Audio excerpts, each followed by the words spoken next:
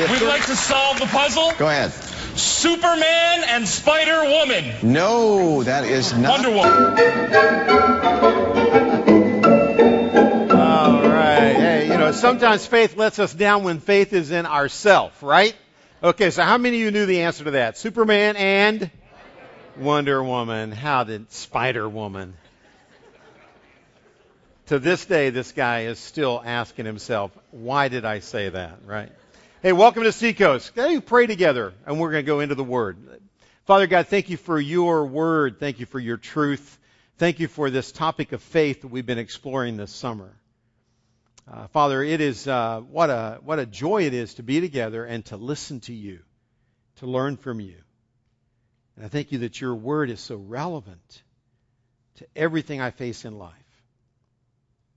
So we pray today as we study it that you would enlighten us, bring your Spirit to help us understand your Word and help us understand ourselves so that we can apply it to our everyday life. In Christ's name. Amen. If you have your Bibles open to Hebrews chapter, you should know. You're supposed to say chapter 11, and I was going to have some fun with you and say, no, we're going to go to chapter 12. So we've been studying Hebrews chapter 11 all summer, but today we're going to wrap up our study of chapter 11. But you're going to learn that to wrap up chapter 11 appropriately, we've got to go into the first two verses of chapter 12. So open your Bibles, get it open, okay? And there's an outline provided that will help you learn more if you pay attention to it. Take a few notes maybe and engage with what we're teaching. All right? Let's go there. We spent the summer looking at real people with real lives, real challenges from the Word of God with one common denominator. And it was captured in the very final verse of chapter 11. Actually, the last two verses of chapter 11. Ryan did a great job pointing this out last week. When it says this, after mentioning all these different characters who had trusted God by faith, he says, and all these, having gained approval through their faith, did not receive what was promised, because God had something even better for them. So this is a story of what it means to walk by faith with God and understand that sometimes even the things you're trusting God for, that He's made promises for, you may not fully experience the reward or the fulfillment of those promises until after you leave this planet. But these were men and women who in different times, different ways, had one commonality. They walked by faith in God. And God says He was well pleased with that. In fact, if you look back at how this chapter begins, you see why this topic is so central to our lives. Chapter 11, verse 1 started this way as we started the summer. Now faith is the assurance of things hoped for, the conviction of things not seen, or of things eternal. For by it men of old gained approval. How important is it? Go to verse 6 of chapter 11. It says, and without this faith it is impossible to please God, to please Him, for he who comes to God must believe, trust in, have faith that God is, and that He is a rewarder of those who seek Him. As Ryan introduced the series, I've really liked coming back to this week after week. What it introduces us to is this idea that faith is what we call vintage faith. It's something ancient but of high quality that you need to hold on to. And vintage faith was defined as with a threefold focus. Remember this? Here it is. The threefold focus on the character of God, the promises of God, and focused on eternal things. See, faith is the assurance of things hoped for, the conviction of things not seen or eternal. For he who comes to God must believe that God really is. He's not a myth, He's real. That's His character, that God is, and that He is a rewarder. He fulfills the promises that He makes. So walking with God, at the heart of it, is by faith, believing the character, the promises of God, and the eternal things that He promises. Today we're going to wrap up the series, but I want to wrap it up by asking this question for today, and that is this. But this works for these kind of superheroes of the faith. And we're talking about Abraham and Moses and Noah and Joshua and Daniel and all these big guys. But the question is, how does this really apply for normal, everyday followers of Jesus Christ on Monday? Because the danger of a study like this, where you're focused on all these great stories of great faith, is it's very easy for me at least to think, I'm just Dale. I am not a Abraham or Moses or the Apostle Paul. So how does this, the teaching of chapter 11, translate for us? And the good news I have today is this verse that we're going to study. The summary of it is this: therefore, let us also run the race, fixing our eyes on Jesus, the author and perfecter of faith. But the word I wanted you to underline first is the word us. Chapter 12 begins several times by using, therefore, let us run our race, because we've each got one, right? So listen to it, listen to the Word of God, and then we're going to begin to take it apart today. 2 verses with a lot of meat. So here we go.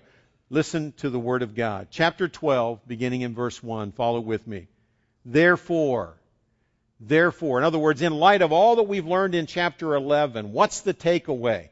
Well, according to Scripture, here it is. Therefore, since we have so great a cloud of witnesses surrounding us, let us, there it is again, surrounding us, let us, normal people, everyday followers of Jesus, let us lay aside every encumbrance and the sin that so easily entangles who? Us. And let us run with endurance the race that is set before us. Fixing our eyes on Jesus, the author and perfecter of faith, who for the joy set before him endured the cross, despising the shame, and has sat down at the right hand of the throne of God. I just wanted you to see that 4 or 5 times in those 2 short verses, the word that's used by repetition is the word us. It's talking about you and me. We're moving beyond the stories of these kind of superheroes of the faith, and now we're talking about normal, everyday people like you and me that say, okay, Dale, but where does this work in my life? What should be my focus as I kind of wrap up this series on Hebrews 11? And I think God, always being smarter than I am, gives us that focus in chapter 12. Chapter 12, 2 verses. Verse 1, verse 2. Here's how you break it down. Verse 1, 4 don'ts. 4 don'ts. Verse 2, 1 do. Got it? 4 things to avoid, 1 thing to focus on. And if you've learned that before you leave here today, it's going to help you this week. Here we go. What are the 4 don'ts first? Number 1, don't be discouraged. You can run this race. God has a race for you. It's different for every one of us, all right? But this passage very clearly starts with this. Therefore, since we have so great a cloud of witnesses surrounding us, let us run the race with endurance. Now, in that one little phrase, there are 3 sub-points that all are designed, I believe, to encourage you instead of being discouraged. Here they are. You have a cloud of witnesses, which means you're not the first to do this. There's a whole cloud of people that are witnesses to the fact that if you walk by faith in God, God delivers on His promises. And you can really do this. Number 2 is he says, and these witnesses are like they're all around us, cheering us on. So you're not alone in your journey. And thirdly, he says, therefore, fixing your eyes on Jesus, the author and perfecter of faith. We have the perfect mentor now, which they didn't even have. The Old Testament characters we're studying, they did not have Jesus Christ to focus on, right? They had a lot of other stuff to focus on, but they didn't have Christ. So we have the perfect mentor. We're not alone. We got this big mob of witnesses surrounding us. Now this phrase, we have a great cloud of witnesses. Let me back up to that. The imagery here is of a marathon runner coming into the Olympic Stadium.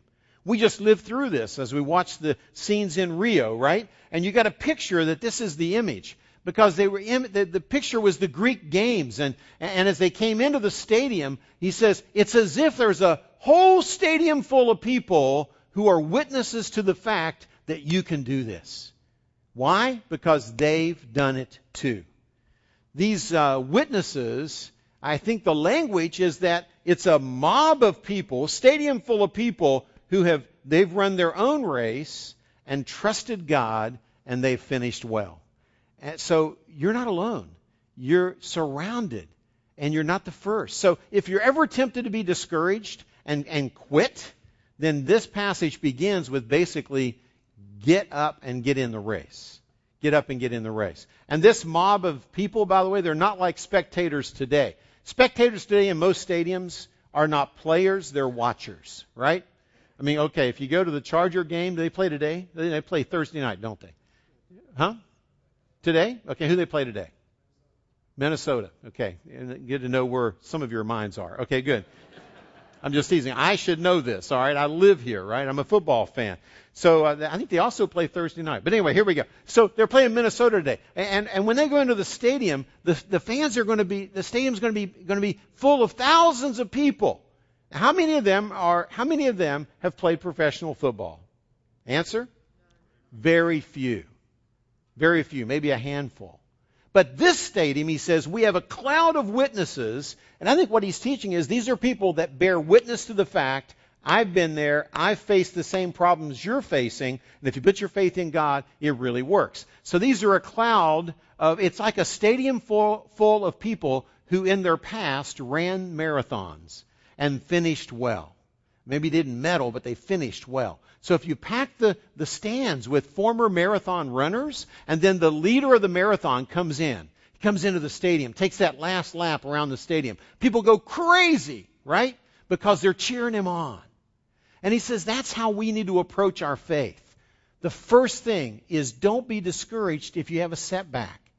You can walk with Christ, make a difference in your world. Believe it. Number 2, you say, okay, Dale, you got me motivated. I'm ready to get back in the game. Now he gives us 3 more things to watch out for, though. He picks it up. He says, so get in the game. You got a cloud of witnesses to get you off your bottom and back in the race. Let us run the race, and let us also lay aside every encumbrance. Stop there. What he's talking about, an encumbrance is something that weighs you down. Lay aside every encumbrance. If you're a marathon runner, let's talk about how they dress. Now, I thought about wearing my marathon clothing this morning, my little skimpy shorts, okay, you know, and I thought, no, I'm not going to do that, okay. I don't even have them, okay. But if I did have them, I'm not going to wear them. But what do they wear? Now, picture this. Do they wear jeans? No. They don't wear jeans. Do they wear work boots? No. Okay. Do they even wear, clubby shoes? No. Do they wear as little as they can get by with because they don't want to carry any extra weight. I was noticing the American that ran the marathon this year, and the marathon this year began in the rain. A lot of the race was run in the rain. It was a rainy day, and he had a cap that he was wearing and I noticed something. Shortly into the race, I noticed he took his cap off, which had gotten wet, and he threw his cap away. He didn't want the extra weight of a wet cap. He got a dry cap 3 times during the race just to lighten his load, whatever a wet cap weighs. Now picture that. So you want to wear as little as you can get by with and run that race. You don't want to carry extra load. You don't carry a backpack. You don't carry a water bottle. Whatever you need, you want to lighten your load. And this is what he's saying. Spiritually, lay aside every encumbrance.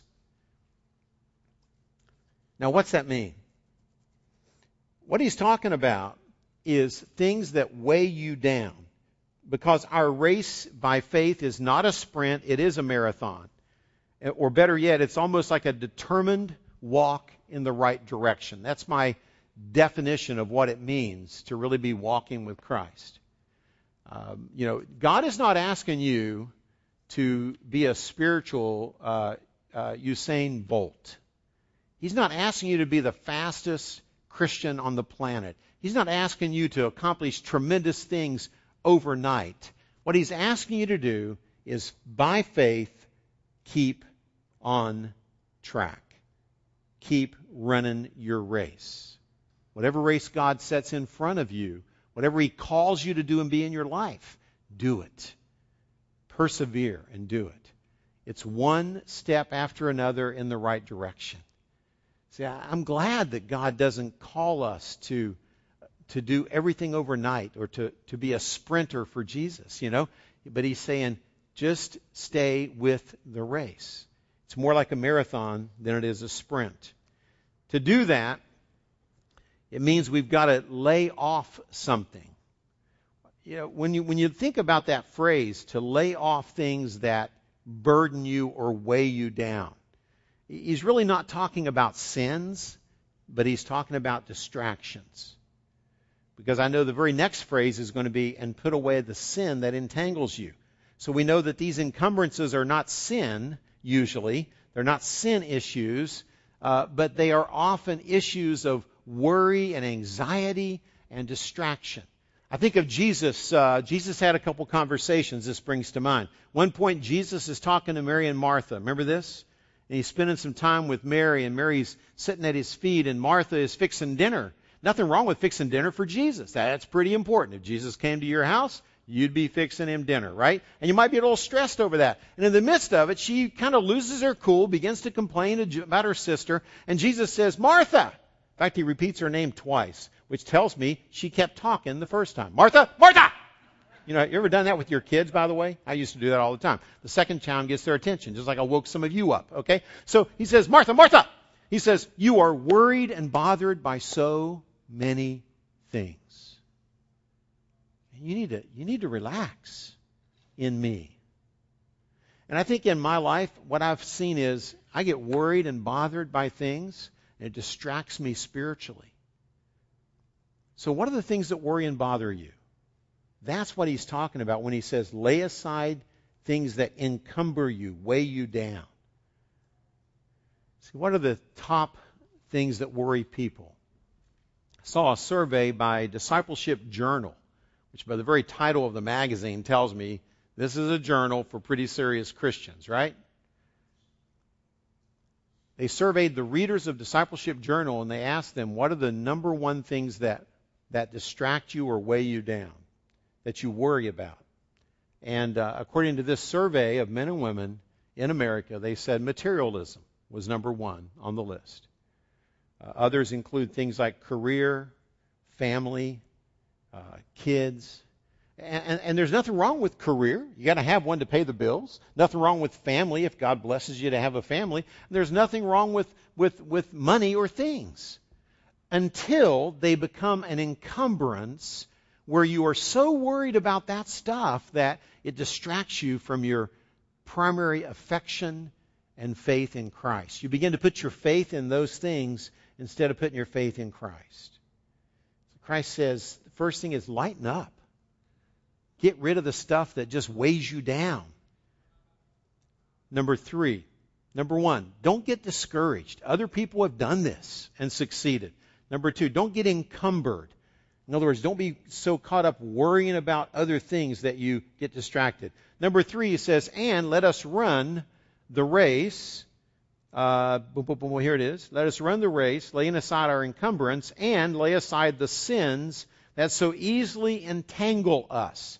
So now he goes from encumbrances that weigh you down or tax you to sin that can trip you up. The one just weighs you down, the other can wipe you out. One of them tax you, the other one trips you. And he says sin is like that. Sin, you can get tangled up in your own sin. When I think of Scripture, there's a great cross-reference. It's on the screen, Matthew 5:22. It says, in his own sins will capture the wicked. They will be held by the cords of their sin. Sin is like that. Sin is like a cord that entangles us. To use my marathon runner metaphor, since I'm kind of on that, in other words, don't ignore an untied shoelace. An untied shoelace is not a big deal, especially if you're just walking slowly. Probably not going to be a problem.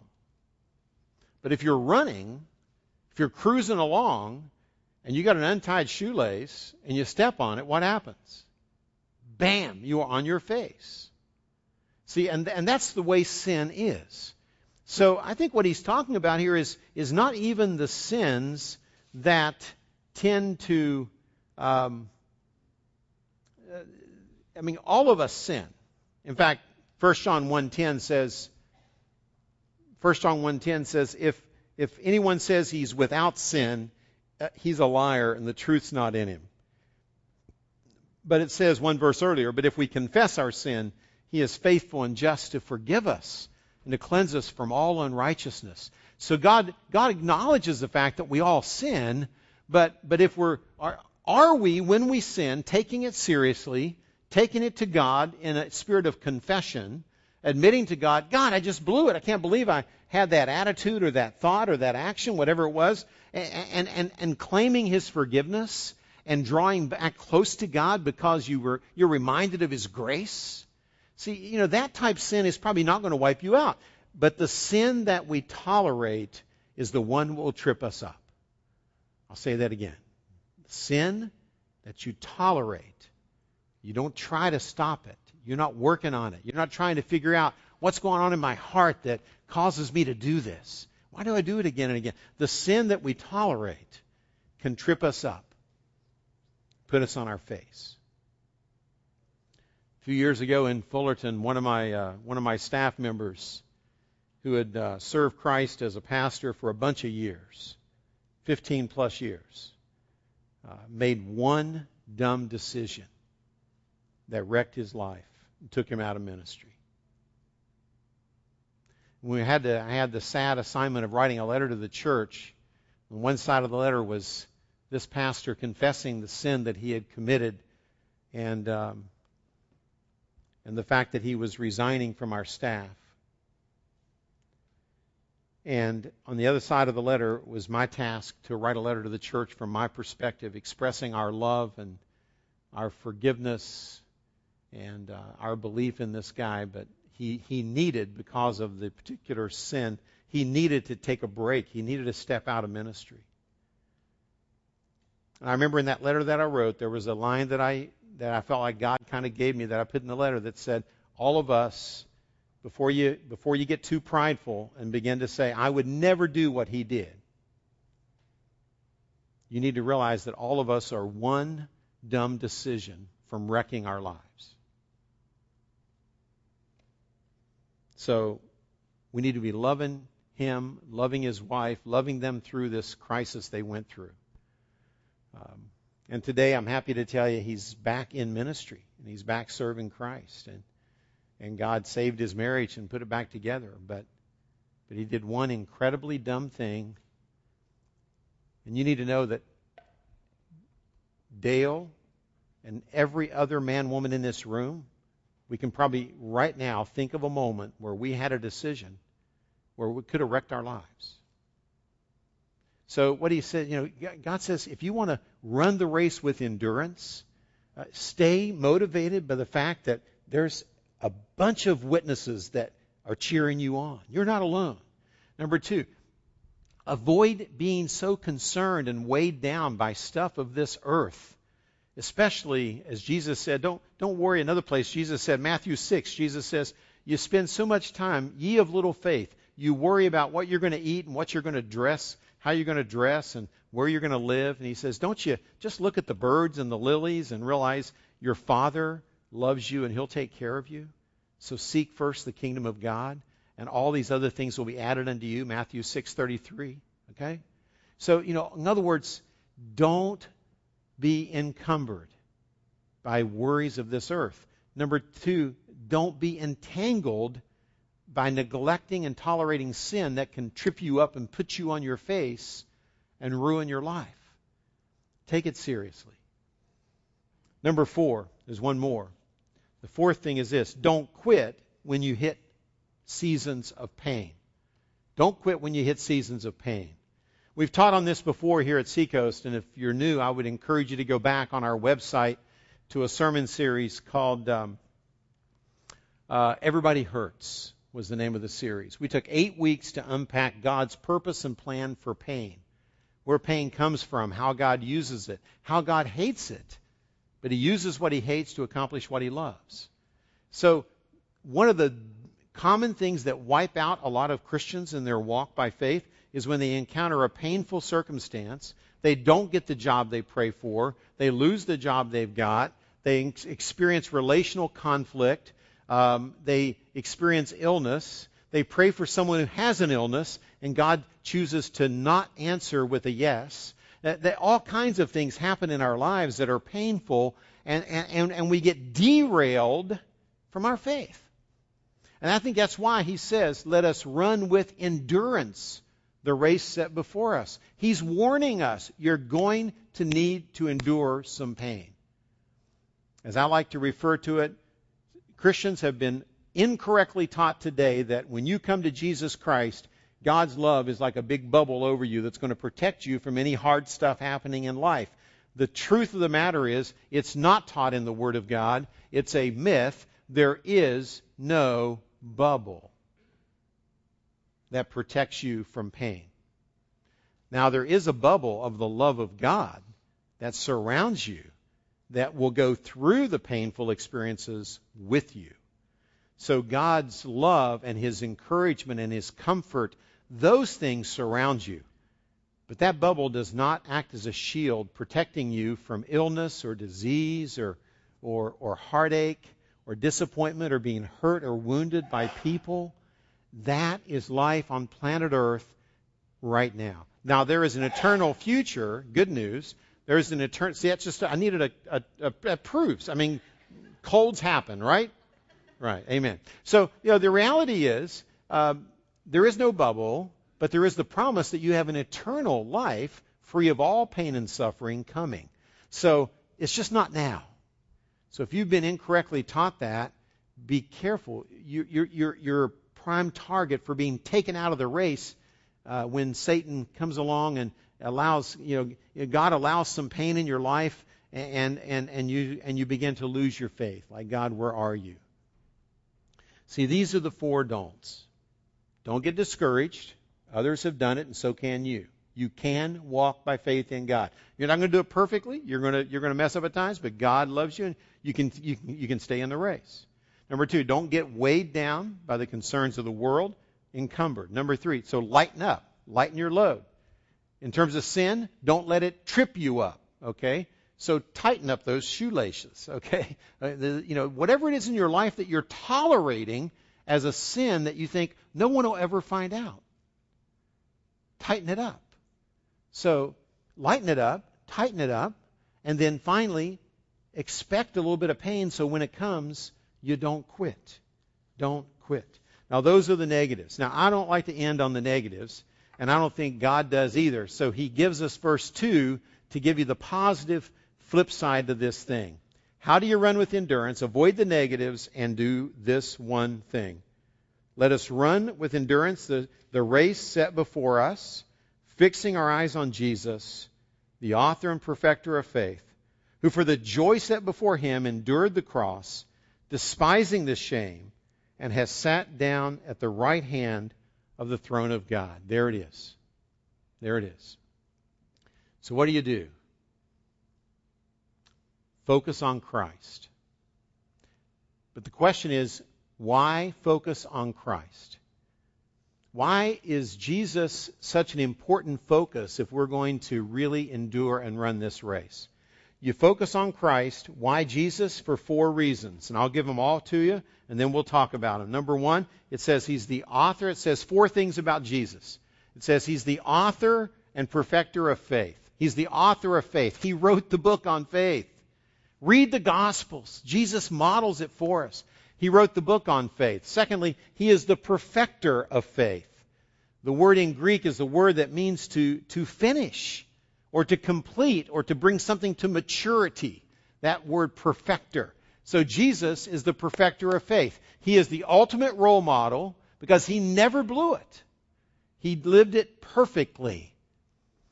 But he's also, I think, our perfecter. In other words, he gives us the strength to mature and to be, and eventually he will perfect you and me as well. So he's both the ultimate model, but he's also the source of strength. He's the author of our faith, the perfecter of our faith.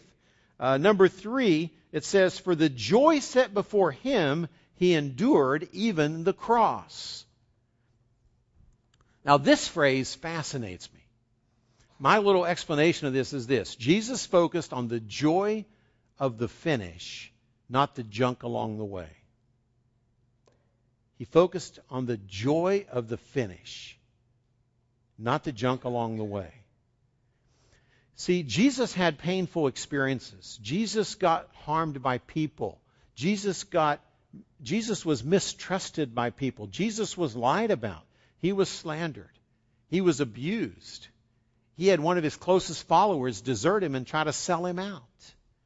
He experienced every type of pain and suffering, physical pain, emotional pain, relational pain. He experienced every type of pain that you and I could ever experience in life. But yet, he stayed on course. For the joy set before him, he endured the cross. Which tells me this, as Jesus was suffering, he didn't focus on the suffering, he focused on the finish. The joy set before him. He knew where he was headed. Now, what really motivated Jesus to hang tough when things got tough? And I found a verse that I think captures it, maybe better than any other single verse in Scripture. It's John chapter 4, verse 34. John 4:34. This is not in the notes, so if you're not writing this down, you're going to lose it. You'll go home a spiritual cripple. That's probably an exaggeration. But this is good. Learn this. John 4:24. Here's the scene. Jesus sends his disciples away to get something to eat because they got no food. Sends them into town. Picture In-N-Out. They're waiting in line at In-N-Out to get the burgers and the fries and the Coke to bring back to Jesus. They go through and they get some Jewish fast food. They're coming back. In the meantime, Jesus has a fascinating conversation with this woman at the well. And she's an unbelieving Samaritan. He brings her to a point of faith so much that she runs into town to get her friends to come out and meet Jesus the Messiah. So Jesus he's having a great time. The guys show up with the food, and they don't know any of this has happened. And Jesus says, I don't want to eat right now. And they go, did someone bring him food? I mean, did he send us into town because he's hungry? Now he doesn't want to eat. What's up with this? And this is all in the Greek language. You have to read it in Greek. But Jesus, that's a joke. You can read it in English. It's right there. But Jesus says to them, he says, hey guys, because they're discussing with each other, why isn't he wanting to eat? And Jesus, knowing what they're thinking, says this, guys, I have food to eat that you do not understand. Because my food is to do the will of my Father and to accomplish His work, to do His work.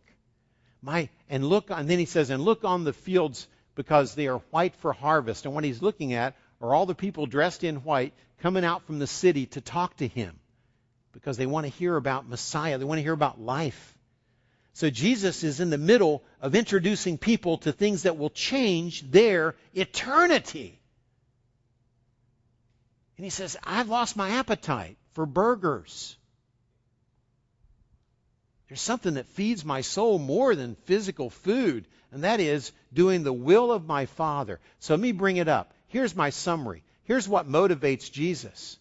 He says, for the joy set before him. What is that joy? He found his joy in pleasing his Father, accomplishing his mission, and investing in eternal rewards. Now that is something I can live by. Wake up every day saying, okay, God, as I go to work, as I go to school, as I teach, as I work, as I'm a doctor and I'm an attorney, it doesn't matter what you do for a living. As I go to work, you live for these three things. And you just get a paycheck on the side. See, when people give you a paycheck at work, do you recognize that person is paying you? They don't know this. Don't tell them. They are paying you so that you can support your family, but spend your time in the workplace saying, Heavenly Father, use me today. Heavenly Father, what is my mission today? How can I love people toward Jesus Christ today, right where I am? And someone's going to pay you to do that.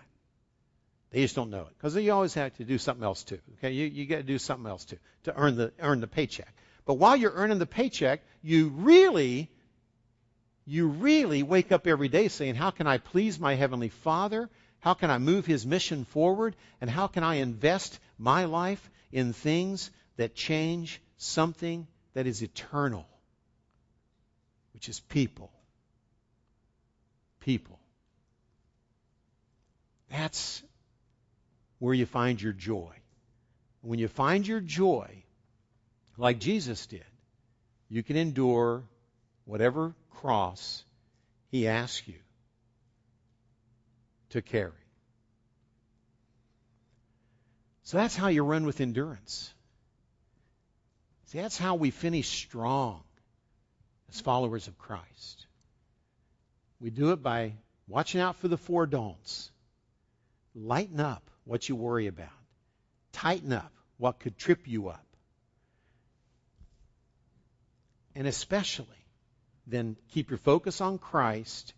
He's my role model. He's my example. And I want to find my joy where He found His joy. So whatever comes my way, I don't quit.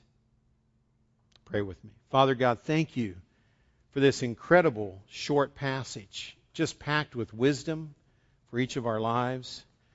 Father, I pray for myself that You'd help me to really find my joy, Father, in the things that Christ found His joy in. So, Father, we just pause for a minute to recommit ourselves to run the race. Some of us in the room, Father, have quit. We're here, but we've really quit running the race for You. Thank You for Your grace and Your forgiveness. Get us back in the game when we've been discouraged. Help us to trust You, Your character, Your promises. And help us, Father, to find our joy in the things that gave joy to Jesus Christ. It's in His name we pray as we worship You now. In Christ's name. Amen. Let's stand for a final song, huh? Lead us, Toby.